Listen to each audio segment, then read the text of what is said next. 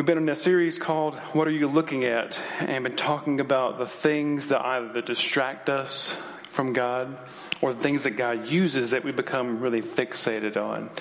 I want to suggest today that people can be another one of those things that takes us away, our focus from God, or things that He uses, and we kind of get fixated on them and not on Him.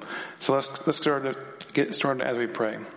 Father, we pray in the name of Jesus that you would speak through your word and through your spirit which we need to hear, that you would humble our hearts, and that you would use any means necessary to call us into a greater grace and to a greater humility, knowing that we are yours and that you have what is good and best for us. In Jesus' name, amen. The topic has been on my heart because, as you may know, we've heard a lot of news about prominent Christian leaders who have fallen and failed and caused a lot of controversy. We've heard of politicians being exposed for things that they had not been honest about. We've had any number of people in our world and on the news and through our life that we suddenly wonder, can we trust them? We suddenly wonder, can we listen to what they've ever said and take it as valuable, take it as righteous, take it as helpful. Especially when those people in the faith cause people to doubt God because someone has seen that person as like that embodiment of what they believe that God represents, and then when they make a mistake, when they fall from grace, we suddenly say, how could God even be in that person? Do I even know what I believe in anymore? And there's also this thing about people developing an irrational hatred of people who don't believe what they believe. It's disturbing how quickly our minds can go to just hating people, not because of what they've done to hurt us, but just because of what they think and what they say and how they say it. And I know this isn't new news. We can read the whole Bible. We can read throughout any part of general history and see that people have hated people. People have despised people. People have exalted people. The Caesars, the kings, who were called to be divine, and yet we know that that's not true at all. But the widespread, minute-to-minute exposure of all this is a wake-up call for us. It's a reality and a painful-to-swallow gift of God that we see His light shining into the darkness of how we trust our lives to people and how we trust our lives to ideas and our own understanding of what's good and what's bad. And in doing so, we miss the bigger view of Him and what He stands for. And it's our view of Him that we can see on page 1 of the Bible. After speaking into existence all of creation that we understand, can see, and beyond, He executes a perfect 10 finale. So God created man in His own image. In the image of God, He created him, male and female. He created them. Fundamentally, we are created images of God. This human race was formed from the beginning as the image of God. This is actually why God can tell His people not to make carved and formed images that represent gods that they worship, because He had already done that. He had made images in us that point back to Him. Key figures in Scripture, the Moseses, the Davids, the Daniels, they're just meant to be glimpses of a greater God, not to be people embodied in our own level of worship and admiration. I have been made to carry a unique expression, a glimpse of God that should point anyone who sees me towards Him. You have been created to carry a unique expression of God's nature, so that when people see you, they should be able to see a glimpse of God. But Israel and other nations throughout history, they made idols of stone and metal and wood to be that tangible control representations of the God they worshipped, and we do it too. We often say that money or status or power are those things that we idolize, but those are just facets of what we're really idolizing, and that is people and ourselves. Have you ever been somewhere that just takes your breath away? Grand Canyon, Niagara Falls? Or have you ever been with a person that takes your breath away? Hopefully it's your spouse. Capturing a photo of that person or of that place, when you look back at that picture, that image, you can see one of two things, I think. You can either admire the fine detail of the print and the color accuracy and the feel of the paper, or you can use it to relive the memory of that place or the relationship with that person. You use the image to go somewhere else as a reminder. Unless you're like me.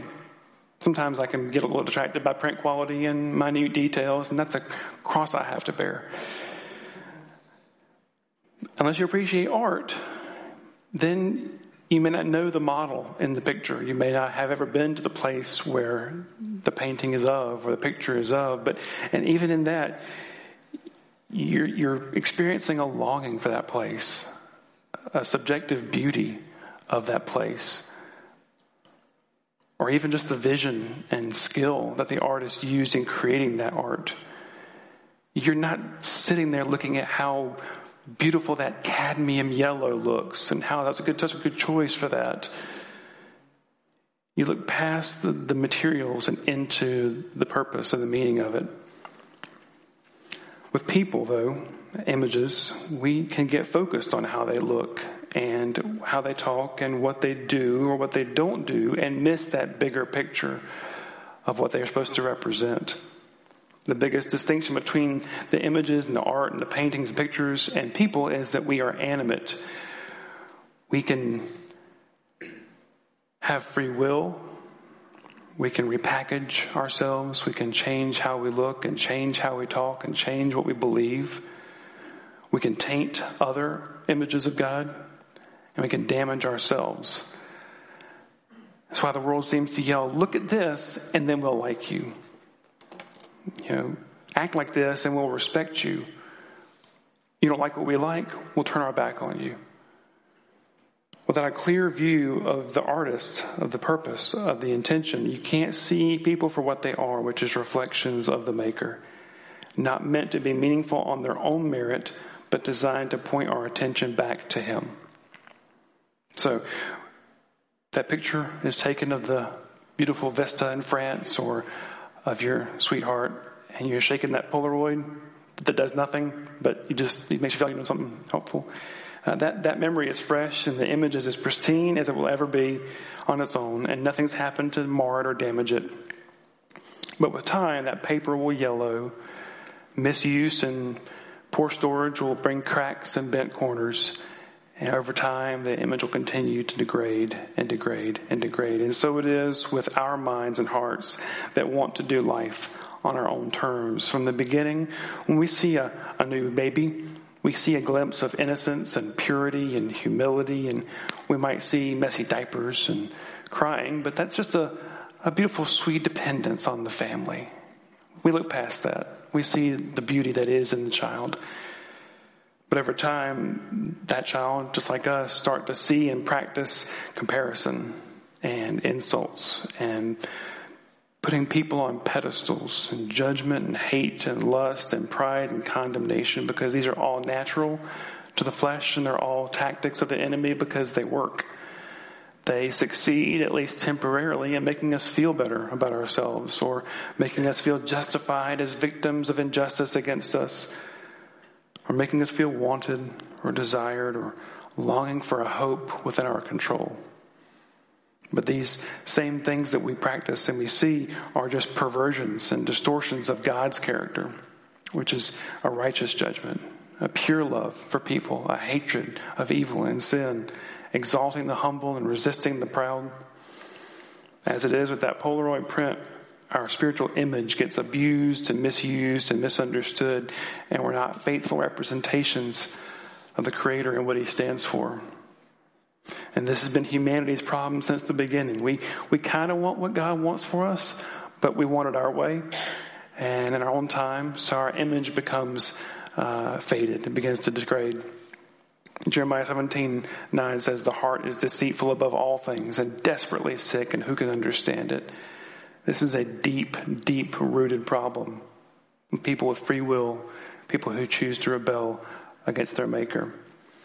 And then when you get a bunch of these free will-enabled animate images corrupted and damaged by their own attempts to find meaning, things get messy.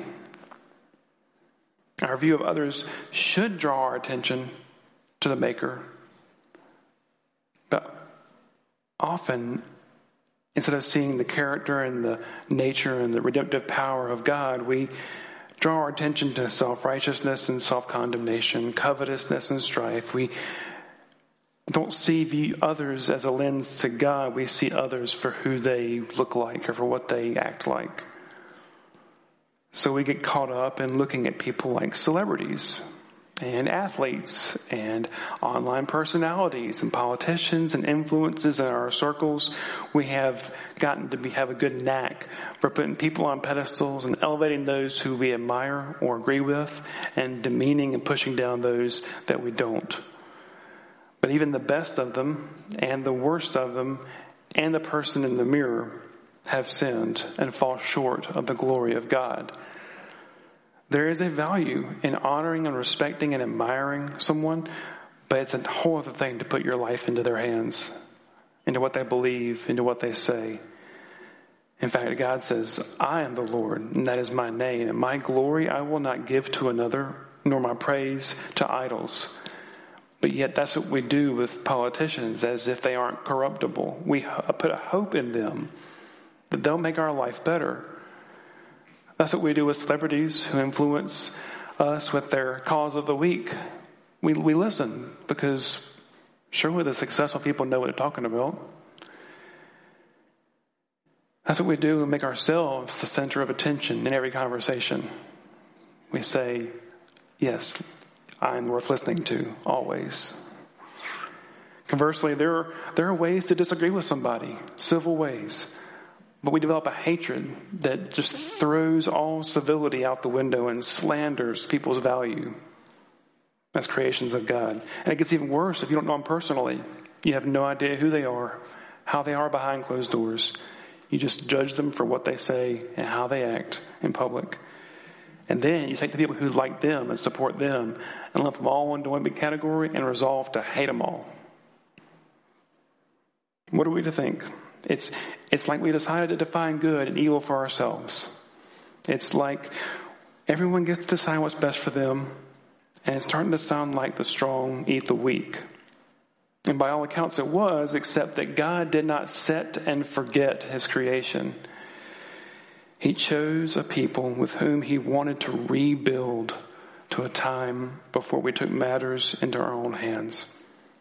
He gave them a law, a set of commands to expose the sinfulness and evil that they were exhibiting contrary to their design. And throughout all those ages, he demonstrated his faithfulness and his power and his love and his plan for them, but they could not remain faithful to him. So to honor his promise of his covenant, he did something radical, which brings us to Jesus. God sent his one and only Son, Jesus, who is the radiance of the glory of God and the exact imprint of his nature, the exact image of the invisible God. Jesus didn't have an image problem. He knew who he was, and he knew who he represented. He made it clear that he and the Father were one, and that if you've seen him, you've seen the Father. And he kept that law to a T. And he didn't leave it to rule over us. He ruled over it and fulfilled it. And then he turned our image upside down. Now to serve was to be exalted, and to be first was to be last. And he didn't even leave us an example just to follow. He laid his life down so that we could have the life that he provided, a perfect life, reconciled to the Father by his blood. So now it's Jesus that we can follow and trust in. And it's those who follow Jesus that we can learn from. But James 3 says we all stumble in many ways. So how can any of us demonstrate or teach a life of following Christ without risking falling or failing? We can't, except we can keep ourselves humble and continually point to Jesus. Everything good that we do, by the grace of God, it's Jesus. All that we don't do well, I repent. I admit. I confess. Even those that we regard as followers and teachers of Christ in Scripture made it clear that Jesus is supreme. If we observe anything in their life, only regard it as it honors God. John the Baptist said, "He must increase and I must decrease." This man prepared the way. He preached the repentance of sin. He baptized and was called by Jesus the greatest man to have been born of a woman. Yet he knew that he was always pointing the people to the Savior and not to himself. So when he had his doubt and asked Jesus if another one was coming, do we suddenly throw out everything that he ever said and ever did because he's a failure and he didn't get it right? Or do we do what we should do, is hold up anything that anyone does before God that he can judge what is right and what is not? When Paul writes, "Follow me as I follow Christ," this man had feverishly tried to destroy the Christians and was changed at a fundamental level by the call of Jesus and counts everything that he was and everything that he did as garbage for the sake of knowing the Lord. He admits and says, what I used to do, don't do. It is not the way to honor God. Even in his ministry, what I do, I don't want to do. And what I don't want to do, I do it anyway. So when he says, follow me as I follow Christ, I can believe that he would say, when I'm not following Christ, don't follow me. I'm not perfect, and I never will be. But I'm committed to following Christ the best I can by the grace of God. He wanted to preach Christ and Christ crucified, making Jesus supreme so that others could come to the saving knowledge of the gospel through him only. This salvation that we experience is an absolute miracle. It's a miracle when a faith in Jesus makes us alive and restores our view of God. It's like that worn and tattered print being reintroduced to the Creator and lovingly restored to its original design. And by being connected to the artist, we can also see his handiwork in others. Maybe they're still worn out like us.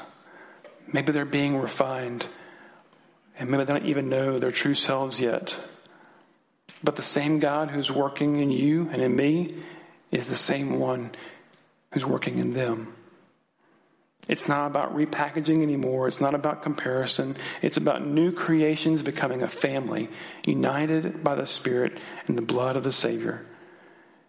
But as soon as we take our eyes off of that reality, we fall right back into performance, perception, preference, and pride.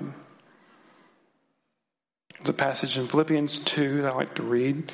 It says, therefore, if you have any encouragement from being united with Christ, if any comfort from his love, if any common sharing in the Spirit, if any tenderness and compassion, make my joy complete by being like-minded, having the same love, being one in spirit and one of mind. Do nothing out of selfish ambition or vain conceit. Rather, in humility, value others above yourselves, not looking to your own interests, but each of you to the interests of the others. In your relationships with one another, have the same mindset as Jesus Christ, who being in very nature God, did not consider equality with God to be used to his advantage, but he made himself nothing by taking the very nature of a servant, being made in human likeness and being found in appearance as man. He humbled himself by becoming obedient to death, even death on a cross. Therefore God exalted him to the highest place and gave him the name that is above every name, that the name of Jesus every knee should bow in heaven and on earth and under the earth, and every tongue acknowledge that Jesus Christ is Lord, to the glory of the Father. It is through Jesus. It is through Jesus that we can point people to the glory of God. It is through Jesus that we ourselves can see the glory of God. But where it gets difficult is living it out day to day and moment to moment, because life comes at us fast as we'll let it. So we should encourage each other to make that first thing, to make that main thing, spending devoted time with God, asking him to remind you of the great love and value that he had for you, even while you were still his enemy, even while you were still in rebellion. And then ask, who can you show that love and value to, and how? Trusting that wherever he calls, he will give you strength to do it. Remember that someone doesn't have to be your cup of tea to recognize that they're human, valuable, and loved by God. They may not have a great track record or understand your worldview, but you cannot ignore the power of God's redemption. You can love them too. If he extended grace to you, made you a new creation, no one is too far from him. In a marriage, learn to be honest and be heard, but do so in love. Because God can use kindness through you that leads to repentance. With children, teach and demonstrate righteousness. God will allow their decisions, good and bad, to lead him closer to his call. And at work, do what you do as to the Lord. God does not guarantee promotions and salaries, but he honors faithfulness. And I want to read this passage from Romans 12 fairly slowly, because there could be one thing that really stands out in your life and another for someone else as to how we see each other in the family of God and how we can even see those who are not here yet. Let love be genuine. Abhor what is evil. Hold fast to what is good. Love one another with brotherly affection, and outdo one another in showing honor. Do not be slothful in zeal, be fervent in spirit, and serve the Lord. Rejoice in hope. Be patient in tribulation. Be constant in prayer. Contribute to the needs of the saints and seek to show hospitality. Bless those who persecute you. Bless and do not curse them. Rejoice with those who rejoice and weep with those who weep. Live in harmony with one another. Do not be haughty, but associate with the lowly. Never be wise in your own eyes. Repay no one evil for evil, but give thought to what is honorable in the sight of all. If possible, as far as it depends on you, live at peace with everyone. Never avenge yourselves, but leave it to the wrath of God.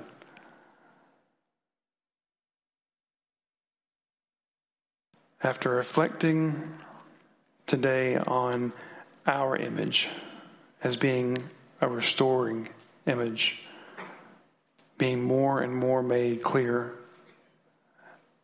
as a reflection of God's nature, and as we have reflected on the image of God that others naturally are, may not look like yet, whether they're saved or not. Will you see people differently today? Knowing your need for grace, can you extend it to someone else? And can you look for God in their life?